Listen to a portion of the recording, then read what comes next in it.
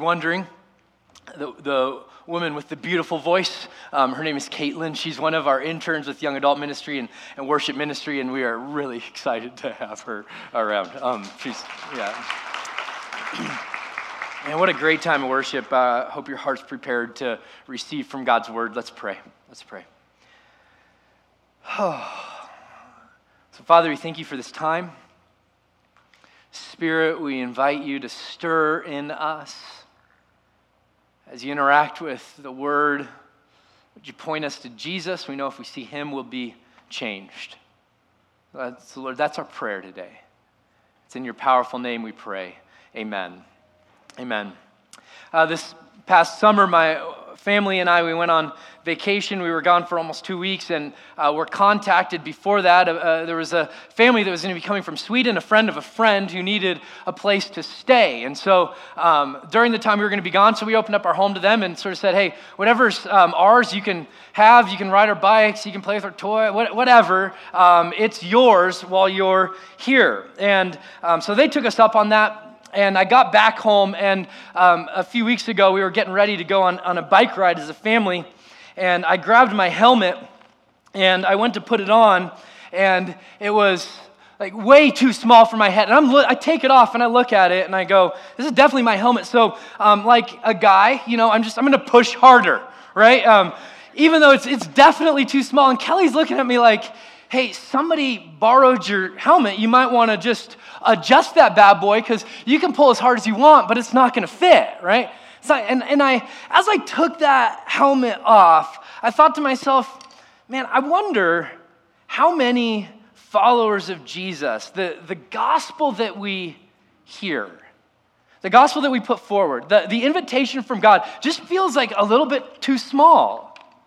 I don't know if you've ever been in church and you felt like the message that you were given or maybe around followers of Jesus and the message that you heard or the invitation you heard was just felt too small. Maybe it sounded a little bit like this. Give your life to Jesus and then come to church on Sunday mornings. Period.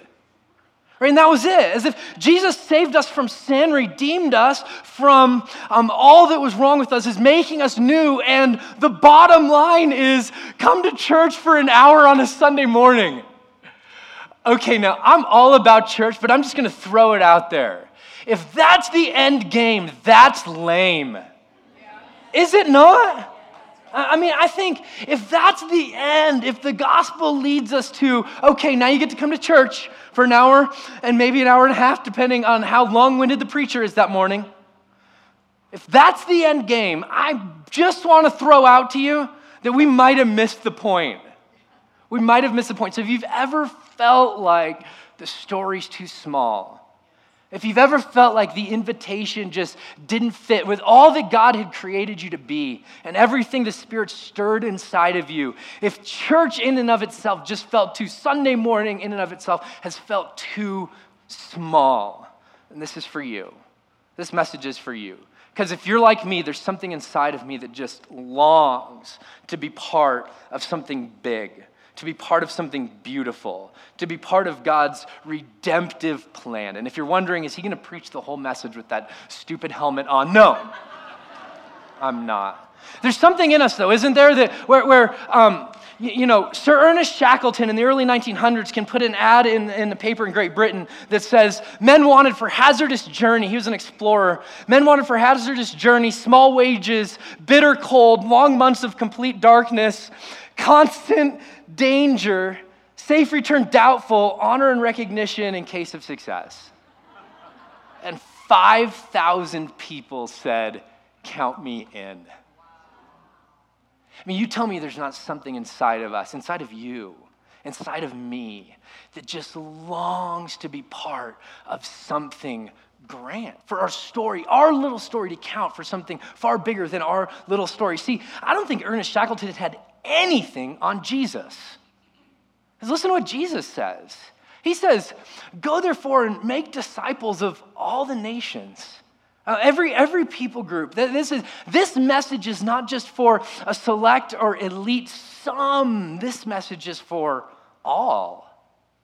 baptizing them in the name of the Father and the Son and the Holy Spirit, and teaching them to know. Oh wait, no, that's sort of what we do in church sometimes, isn't it? If we want to teach people to know what Jesus says, we can memorize the scripture. But Jesus said, no. I'm not interested in just people knowing. Teach people to observe.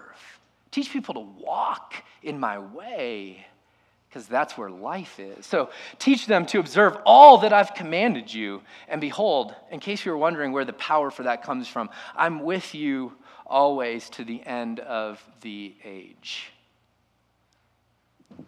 So something devastating has happened in Christendom over the last 1,700 years.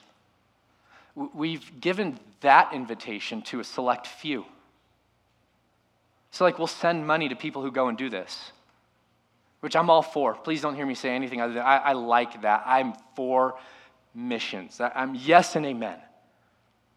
But, please, will you look at me for a second?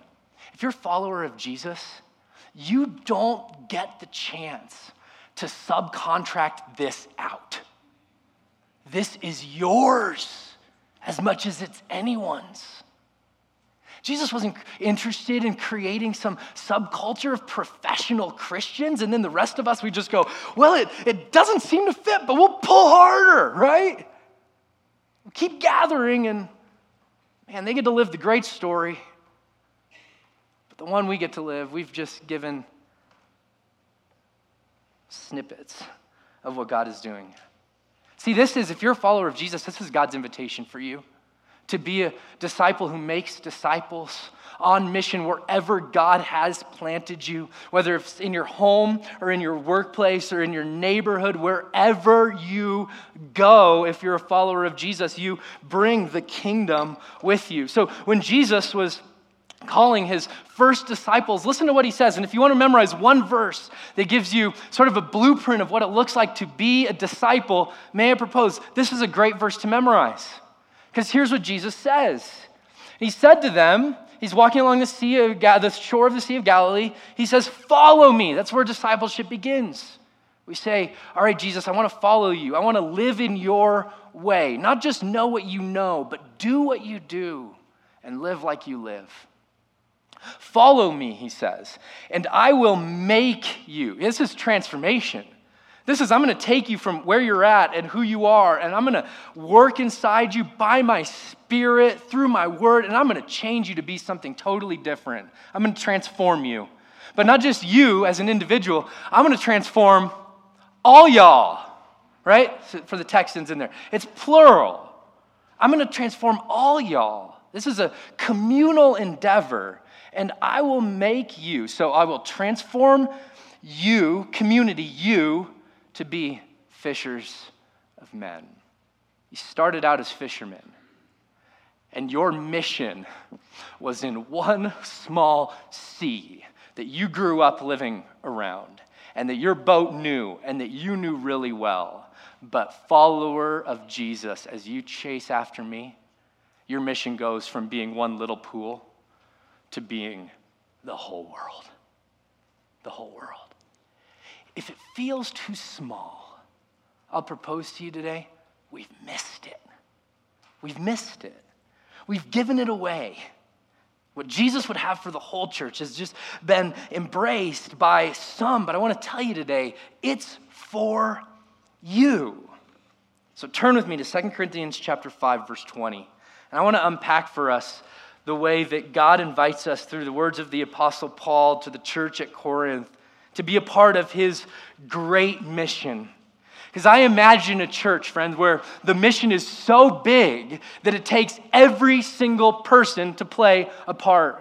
That the mission's so big and so beautiful and so grand that no person in this room can think, I get to sit on the sideline and watch the quote-unquote professionals do it, or the people that are quote-unquote gifted do it. That no person, the mission's so big that every single person in this room, if you're a follower of Jesus today, you play a part.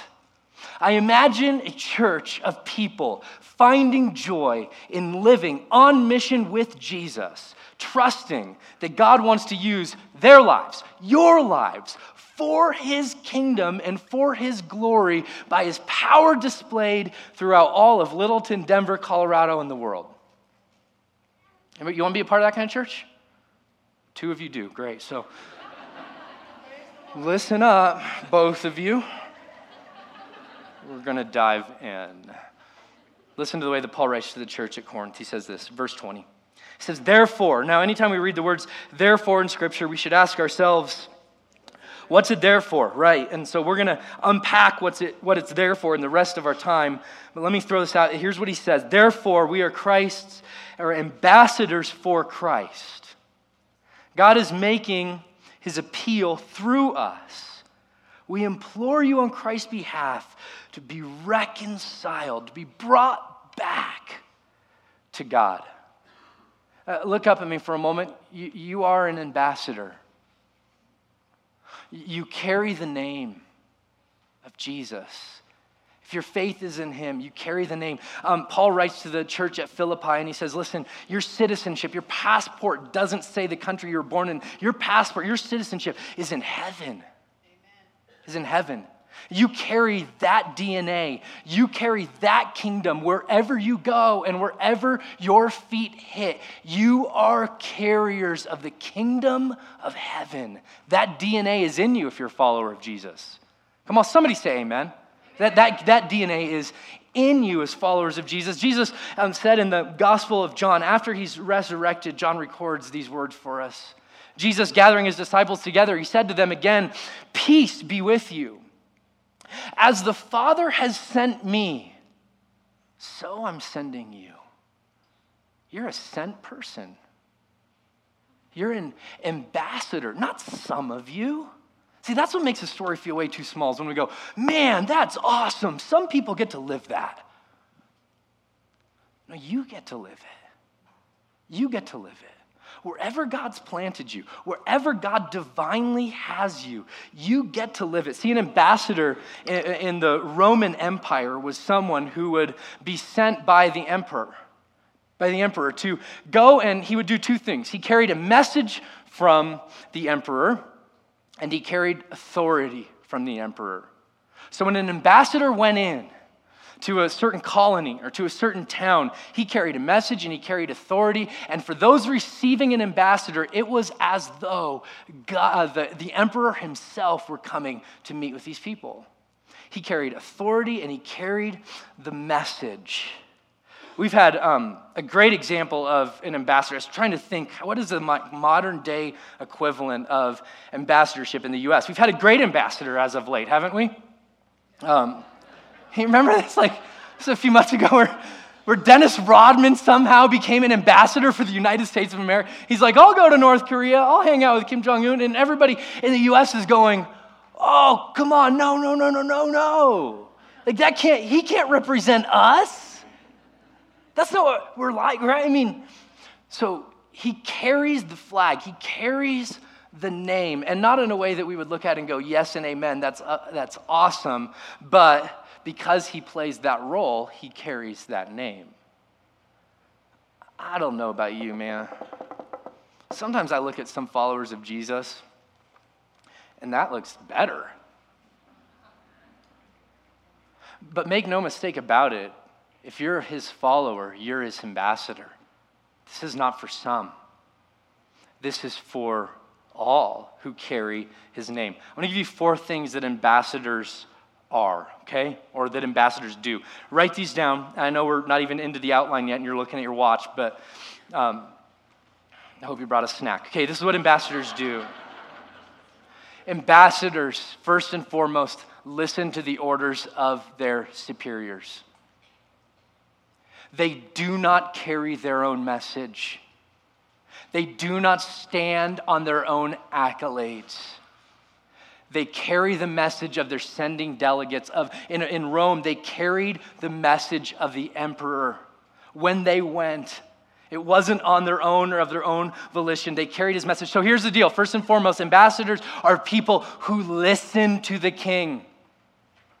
Because not every message that we're going to be giving is the same. Not every context we're supposed to give it in is the same, and we contextualize it for the people that are listening. That's the second thing ambassadors do. They speak two languages. Ambassadors speak the language of their citizenship, which is the language of heaven for you. And ambassadors speak the language of their culture, because we have a message to deliver. And ambassadors build a bridge between where they're coming from and where they're sent to. This is huge, is it not, for followers of Jesus in today's day and age? One of the ways that we get to be ambassadors, I think, is in the public arena of art and cinema, creativity. And one of the things you see followers of Jesus doing is abdicating ambassadorship. And so instead of saying, we have a message from the kingdom of heaven, of beauty, of grace, of love, of redemption, of a God who's saying, I'm inviting you back in, and we're going to learn to speak your language so we can invite you into this story, what we're doing is saying, you learn to speak our language and come into our story. So we'll create like Christian movies that aren't bad, but they're just not penetrating in the deepest beauty of the human soul the way that they could be if we take our role as ambassadors a little bit more seriously. We speak in two languages. We carry the kingdom of our citizenship, and we speak to the language of our culture. Third, ambassadors are never off duty. Never off duty. So you never get to a place where you're like, all right, I'm going to punch the clock. If I'm a follower of Jesus, I'm a follower of Jesus at home, in my neighborhood, in my workplace. Someone tested my follower of Jesus-ship this week. I was dropping my son off at the bus, and this dog ran up to me, and he was slobbering, right? And I had just left a dog who was running up to me slobbering at home, right? Fended him off, walked out the door, was met, dog running up to me, slobbering, comes up to me, goops the back of my leg. His owner runs after him, bends down, has a full cup of coffee, and pours it all over the back of my legs. And I'm like, oh, Jesus, please. Right? Like, I wanted to just punch that clock so fast and be like, off duty. Who do you think you are, man? Like, what? Dog on a leash, hot cup of coffee. But, man, we can't do that, can we? Luckily, I didn't, because he walked right down the cul-de-sac right next to me. So I'll see him again. We're never off duty. We, as Paul says, we carry the aroma of Christ. Carry the aroma of Christ. And ambassadors are obedient to their sending delegates. What the king requires and asks of ambassadors, they step into with everything that they have. David Livingstone, the great African missionary, says this. He says, if a commission by an earthly king is considered an honor, how can a commission by a heavenly king be considered a sacrifice? Friends, you are commissioned by the king, not some of you, but all of you. You see, mission, living on mission, living in this relentless mission of God to redeem, restore, renew his creation is not something you're called to do. That's when it starts to feel way too small. It's something we're called and invited to live. With every fiber of our being, every moment of our day, there's no time we punch the clock and are off duty. We are, if we're followers of Jesus and disciples of his, we are his ambassadors. Something's happened as followers of Jesus. Something's happened over the course of Christendom. We've seen this mission, that's what that M is, as a part of our lives. Right? So we go to work, and we eat our meals, and we hang out in our neighborhood, and we mow our lawn, and we spend time with our family, and we do all these things. And then one of the other things that we add to our lives is, oh yeah, I'm a follower of Jesus, so I should probably be on mission with and for God. The message of the gospel, that's way too small. Just throw it out. That's way too small. If you live 10% of your life even like this, that's way too small for this grand invitation from this grand God. See, this is the way that it was designed to be. Not that part of your life is mission, but that your whole entire life is one of sentness. That God's designed you, wired you, gifted you, not to spend an hour sitting in a chair on a Sunday morning, but to spend a life hearing his voice, embracing his call, and stepping into the invitation he's given you to be part of what he's doing in his world every moment of every day on every corner of his great globe. And a missionary, quote unquote missionary, is simply somebody who does this, lives on mission, who does this here, listens to their emperor, their king, Jesus, and as they're doing this here, he says to them, hey, you know what you're doing here? Maybe you go do in China. Maybe you go do in Africa. Maybe you go do somewhere around the globe. It's not categorically different. It's the same mission in a different place. And it's a mission not for some, but it is a mission for all. So here's what I want to do.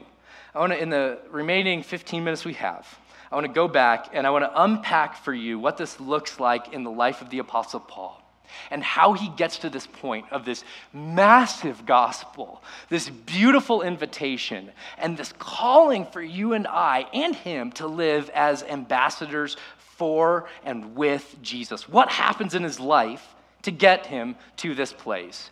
Verse 14 of chapter 5.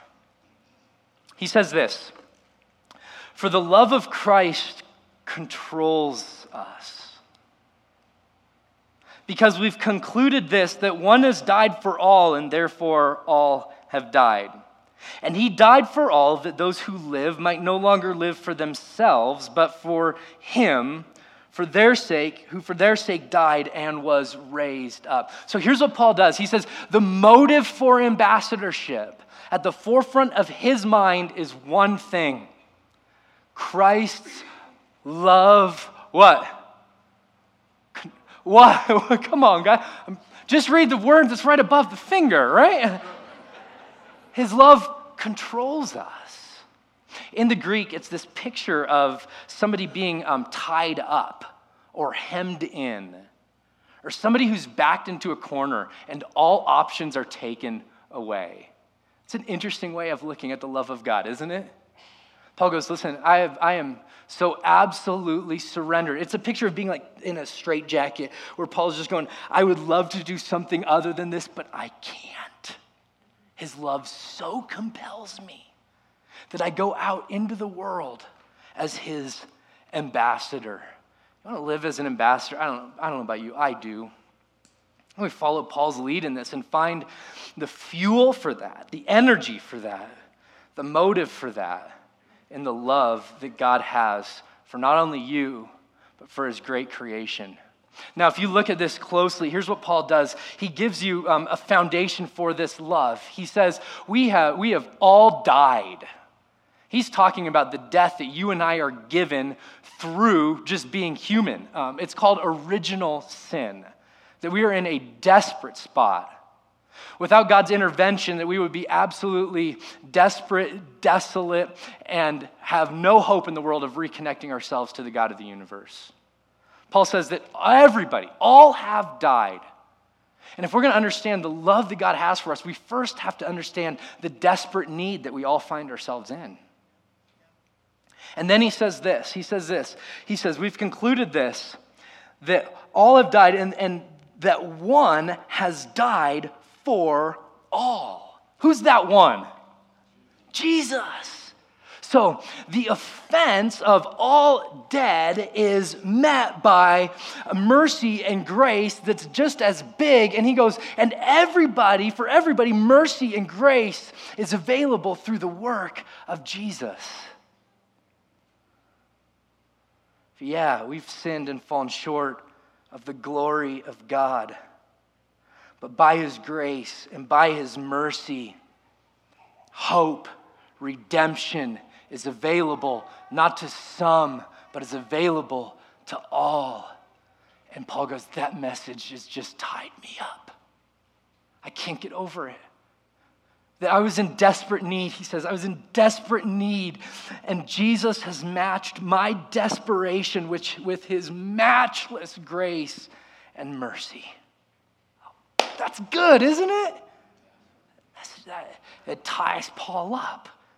It ties Paul up. And you see, our impact on the world is preceded by our devotion to Jesus. And our impact on people's lives is preceded by our care for their soul. His love starts to get inside of us, and we see people not just through the natural lens, but through the supernatural lens of what's going on inside their soul. See, early followers of Jesus, they were marked by this love. You read about early followers of Christ, the church in the first through the third centuries, where they were living and where they were being, the church was absolutely ravaged by plagues. And most people, when a plague hit, even family members, they would put and throw out into the gutter quite literally because there was fear that the plague would come and just take out their home. You read about this. Early followers of Jesus were known for going and taking people who were in the gutters and in the ditches left to die. They would take them in and they would care for them because there was an intrinsic value placed on the human being by followers of Jesus because they're stamped in the image of God. They would invite them into their homes, and all the writings that you read on the church, what it says about them is they were not afraid to die. There was no fear in death, no guilt in life, just the power of Christ in them. And this shaped the early church. Their love did. Friends, will our love shape this culture? Shape this church? I read this week that the U.S. is going to be welcoming about 10,000 refugees from Syria. And then I read a lot of people who are afraid of the security breaches that could be possible because of that. And so we're going, I'm not sure. I'm going to get up on my soapbox for a second and say, is there potential for harm in that? Yep, absolutely. Was there potential for harm in people bringing somebody stricken with the plague into their home? Absolutely. Right, so I'm not saying we shouldn't be wise, and I'm not saying we shouldn't do our due diligence, but I'm also saying that if we don't open our homes, if we don't open our lives, if we don't open our doors, then we are categorically not the church. Not the church. We need to be the type of people that say to the foreigner, the fatherless, and the widow, there's room for you because our God cares, and we believe that we need to fill this gap. The love of Christ compels. We know that's dangerous, but the love of Christ, it's tied us up. It's backed us into this corner. He's been so good to us. How could we not be good to those around us? Maybe it's modern day slavery or sex slavery that you just go, as I listen to my Father speak to my soul, that's what his love is compelling me to step into. Maybe it's issues of hunger or issues of clean water, or whatever it is for you, whatever it is. As you listen to your sending delegate, where is he sending you? What position, what role is he asking you to step into? Here's the way Paul continues. He says, from now on, therefore, we regard no one, that's not where, according to the flesh. Even though we once regarded Christ according to the flesh, we regard him thus or this way no longer. So he goes, hey, once I just thought Jesus was this normal, homeless Galilean who was wandering around preaching. But Paul goes, okay, now that I've met him, I don't view him that way anymore. Therefore, verse 17, if anyone is in Christ, they're a new creation. The old has passed away, and in the Greek, it's the aorist tense. It's like it's a done deal, and behold, the new has come. This new has come is in the perfect tense in the Greek, which means it's an action that happened at a definitive point in the past that has implications that reach all the way into the future. The new has come. That's great news. So he starts to look at the world, Paul does, differently. He not only is compelled by the love of Christ, but he starts to see the world around him in a different way. Here's what he sees. Here's what he sees. This is good news. He sees the world through the lens of kingdom potential. He looks at himself first and goes, man, I was one driven by zeal for the law, and now Christ has redeemed me, and I'm compelled by love. He goes, he's made me new. Did you know, this is just for free, did you know that followers of Jesus are simply maturing into who they already are? We're not trying to be somebody different. God's already planted the seeds of the kingdom, new birth, new life into our souls. We're not trying to be different. We're just trying to become and be all that God has said we already are. And Paul looks at the world and he goes, that's the way I see the world now. I see the world through new birth. I see the world through new potential. I see the world through, what if the kingdom got a hold of that area and started to drill down? What if the kingdom got a hold of that person and started to redeem them and renew them? And what if they gave their life to Christ? Maybe they too could go from zealous for the law to preacher of the kingdom. And this potential, I just sense it for Paul, it's just like, tidal wave that overwhelms him. He goes, oh my goodness, we see the world differently. Because of who Jesus is and what Jesus has done. I think sometimes we see the world maybe in a different way than Jesus would have us see it. We see it as a marred thing. We see it as just simply evil. And Jesus sees it as, what if my kingdom came? And what if my will was done right here on earth as it is in heaven? And what if my people carried that kingdom and spoke that word? And what if I started to redeem and renew and make whole? Oh, man. You tell me that's too small of a story. I just think we've lost the prophetic imagination, where we can't see it anymore. I think we're sort of like, I don't know if you followed this, but there was this court reporter who in mid-August did a rendering of Tom Brady sitting in court, and it wasn't good enough for people that think Tom Brady walks on water. So I thought it was fine. I thought it looked great. I mean, I thought he looked awesome. But for everybody else, that doesn't look good enough for us. And even Jane Rosenberg, who did this rendering, she said, I want to apologize to Tom Brady for not making him look as handsome as he really is. Yes. Twitter blew up with this. She goes on to say, it's hard to capture that in a short amount of time. I don't know. I think this is how we view the world oftentimes, though. That it's just evil, and that I'm not saying maybe I am saying Tom Brady's evil. But I don't think we see it the same way God does. And what Paul says is, now I see the world through kingdom potential. Do an interesting study, read through the Gospels, and listen to the way the Gospel writers talk about the way that Jesus sees. He sees Matthew sitting on the sidelines. He calls him out of his tax collector's booth and into the kingdom. He sees things that aren't and calls them into things that are, and he invites you and I. Will you see the world the same way? Will you give people value that they intrinsically have as human beings? And see the kingdom potential in all. When you see people differently, you start to imagine different possibilities of ways we could reach them and hold out the hope of the gospel. We do. That's the motivating factor. We love Jesus. We see kingdom potential. But if we lose sight of the kingdom, we lose sight of the passion and power that's behind sharing this beautiful good news that Paul goes on to talk about, saying this. He says, and all of this is from God, who through Christ reconciled us to himself, and he gave us. Now just look up at me for a second. That's you. He gave us. He gave the church, people who are citizens of heaven, people who are sent in the same way Jesus is sent. He gave us the ministry of reconciliation. What is that ministry? That in Christ, God is reconciling, is bringing back the world to himself, not counting people's sins against them. And he entrusted to us this message of reconciliation. That's good news. That's good news. You've been entrusted, you've been given, you are carriers of the good news. Paul says in Romans chapter 10, verse 15, blessed are the feet of those who carry the good news.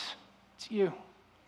It's you. You're carriers of the kingdom wherever you go, whatever you do. It's in your neighborhood, you carry the good news. You declare it and you deed it. You declare it and you live it out. Both. In your families, in your homes, in your workplaces, wherever you go, you're on duty for your joy and for his glory. Not a person in this room who's a follower of Jesus who's outside of the realm of that. I love that we see the Father heart of God in this. He longs for people to be reconciled to him. He made a way that all people could be reconciled to him. That during the crucifixion, where was God? He was in Christ, redeeming and restoring his good and beautiful creation because he's for it and he loves it and he's inviting you. You get to persuade. You get to carry the beautiful message that for our sake, here's the gospel in one verse, verse 21. For our sake, he made him, Jesus, to be sin who knew no sin, so that in him we might become the righteousness of God. The reformers called it the great exchange. It's great if you're on our end. I think God got the short end of that stick, but praise him for his mercy and for his glory and for his providence and reaching down into a life like mine, drilling holes into my soul and planting the seeds of the gospel, the hope of the kingdom and the glory of God. Oh, man. Oh, man. See, you carry the message of God's loving embrace. I love the way that Eugene Peterson puts it in his paraphrase of the scriptures called The Message. Here's what he says. He says this: become friends with God. He's already a friend of yours. That's the message. God's already done everything on his end to forgive you, to reconcile, to bring you back. He's already taken care of it. If there's any blocks to you moving towards God or thinking that he's for you or in a relationship with you, it's in your head. It's not in his heart. He's already done everything it takes, paid the price you could never pay, to give you life you could never earn, to launch you on mission bigger than you could ever imagine. And we have a number of people in this church that are beautifully living out this story. I want you to hear from one of them, Ruth and Don Nichols. I think their story is going to be a blessing to you. I'm Don Nichols, and this is Ruth Nichols. We've been married for, 55 years now. We've been here at South Fellowship for about 27 years. One day, we were praying with our pastor, Scott Winnick, and he said, things are happening, things changing. I may not be where God wants me to be for the future. Would you pray for me? Don said, I'd like some prayer. I don't like my job either. So we prayed, and then it was time to get ready for the evening service.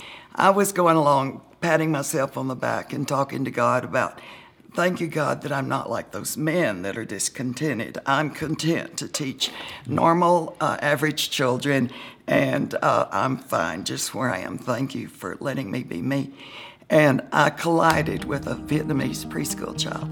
And one of the few times that I know for sure God was talking to me, he said, that's who you're supposed to be teaching.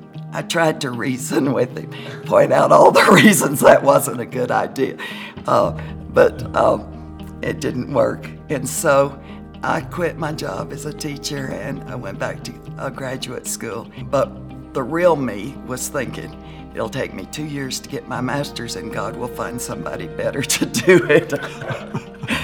Well, I did, but he didn't. I was graduated now and it was time to start, but in the meantime, Don was without work for the first time in his adult life. And we had just moved to a new church, so we had no community support and no financial support. But it was the time that we put our stake down that we were going to start school for Vietnamese people that we didn't know at a place that was yet to be determined. Here I was without a job, and God's saying to Ruth, it's time. I kept getting this message. Go talk to your thesis advisor and start teaching at UCD. No way. That is not going to happen. That was my idea. So I went to CU Denver and talked to my thesis advisor. He introduced me to the head of the department, and he says, we got 2 classes right now that we don't have covered. You can start teaching them immediately. Okay. So here I am. I start teaching these 2 computer science classes and noticing that about half of the classes were foreign students. Vietnamese, Saudis, Russians, just all over the globe. And we decided that we would invite the foreign students to come to our home for Thanksgiving. And we don't remember exactly, it's somewhere between 12 and 16 people showed up for that first dinner for English second language people. Every one of the people that showed up was Vietnamese. They had no idea that God had talked to me, but God must have nudged these Buddhists into our home for Thanksgiving. Oh, it was them, the college students, that introduced us to families that had preschoolers. Someone told us about a church just off of Federal on Mississippi and told us to go see if they would. So I had a speech made out for the pastor about why he ought to give me free space. And before I could really get into my talk about why he needed to do it, he said, of course I need to do it. I've prayed for 12 years that there would be a ministry for Vietnamese students. Dan Elliott went to bat for us. Some other people came together. A contractor built the restroom. An architect gave his time. A contractor gave materials that he had collected, and we got it done. And just on a whim one evening, I invited Don and Norma Hunt to have dinner with us, and they wanted to know what we were up to, and I said, well, if we can get some cabinets made, etc., we're going to do this. And Don says, I'm a carpenter, I'll do it. Before we could get all of the legal requirements to have a tax exempt, when I was interviewing to get all of that worked out, Jeff Johnson said, oh, and what's the name of the school? I hadn't really thought about that. I said, New Song School. So forever after, it was New Song School. And one of the fathers of some of the students wanted to practice his English on us, and he said, do you know what that means? I thought, oh, the signs have been made, so please don't let it mean something bad. And he said, song in Vietnamese, he says, it's hard for me to explain, but it means new life, only forever, only perfect. And I'd made the sign myself out of paper that I had. I had red paper and yellow paper, so that was the school colors. And the first week of school, the parents said, thank you for making the school colors the colors of our flag. And then we officially started the preschool in 1993. Calling us to do it when we had no visible means of support. And just to think that when people lose their job and they think, well, I can't do anything now. What can I do? And God is just saying, just trust me. Just trust me. There was never a time that we needed something that it wasn't providing. One of the great joys for us that God has supplied was He let us be part of establishing a Vietnamese church at the site where the school was. And we got to interview several candidates. They were, after being in our home, they said, if you can give your life to work with the Vietnamese, we can come to Denver and give our life to working there. And now their children call us Grandma and Grandpa. I was in the delivery room when both of their children were born. God has given us so much more than we ever gave out. What can I do? And God is just saying, just trust me. Just trust me.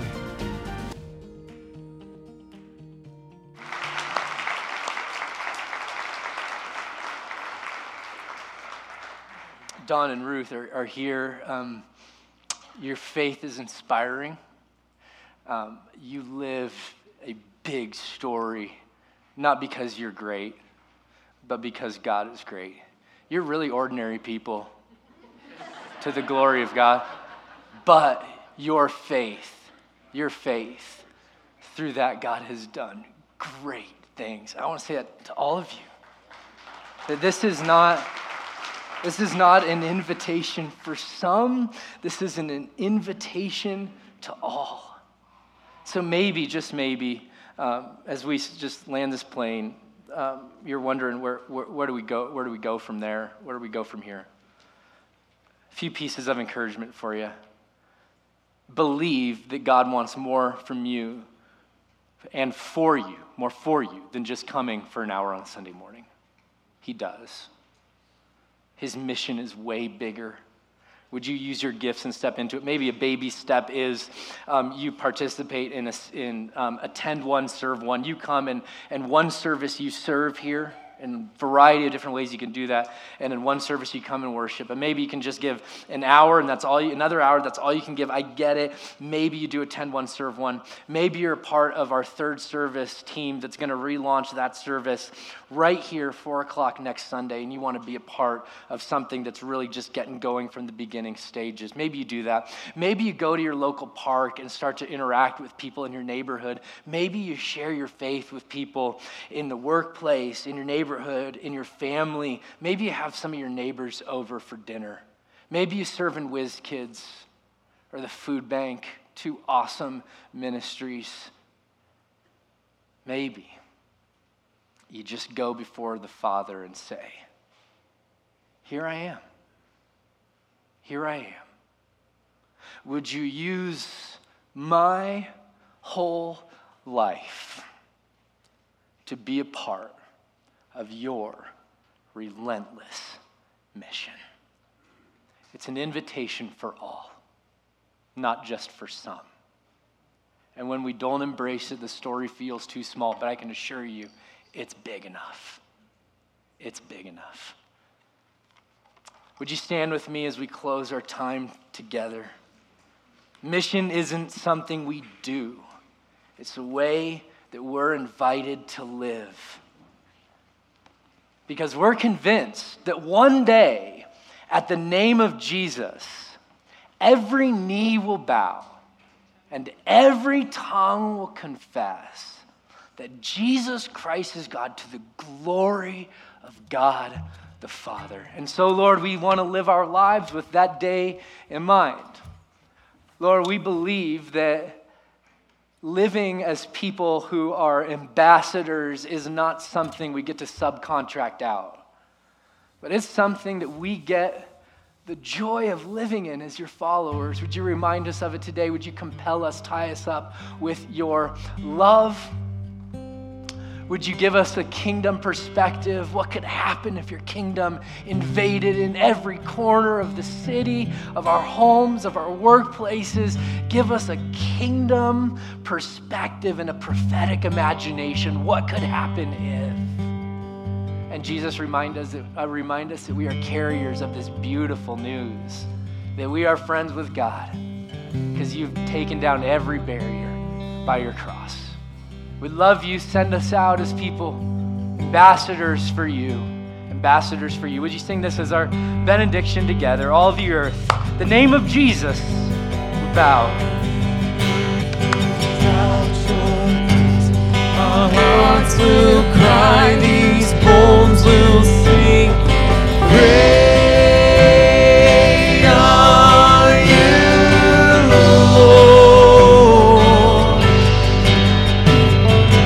All the earth will shout your name.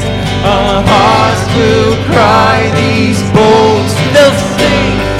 Great are you, Lord.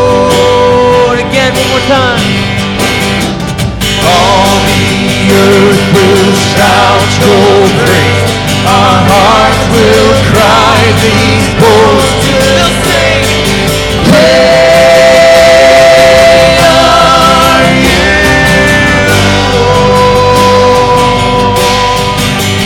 It's your breath in our lungs. We pour out our praise, pour out our praise. It's your breath in our lungs. We pour out our praise to you only. Great are you, Lord. Great are you, Lord. In the name of Jesus, every knee will bow and every tongue confess. Great are you, Lord. Jesus is God to the glory of God the Father. Great are you, Lord. Great are you, Lord. Jesus, we're reminded today of the hope of the gospel. We're reminded today of the beauty of the invitation that you've given us, that you long to bless, restore, redeem, and renew your creation, and that you've invited not some, but that you've invited all of us to play a part. May we say no to invitations that are too small and embrace your invitation to be part of your mission. Great God, we love you. It's in your name we pray. In Jesus' name, amen. Amen.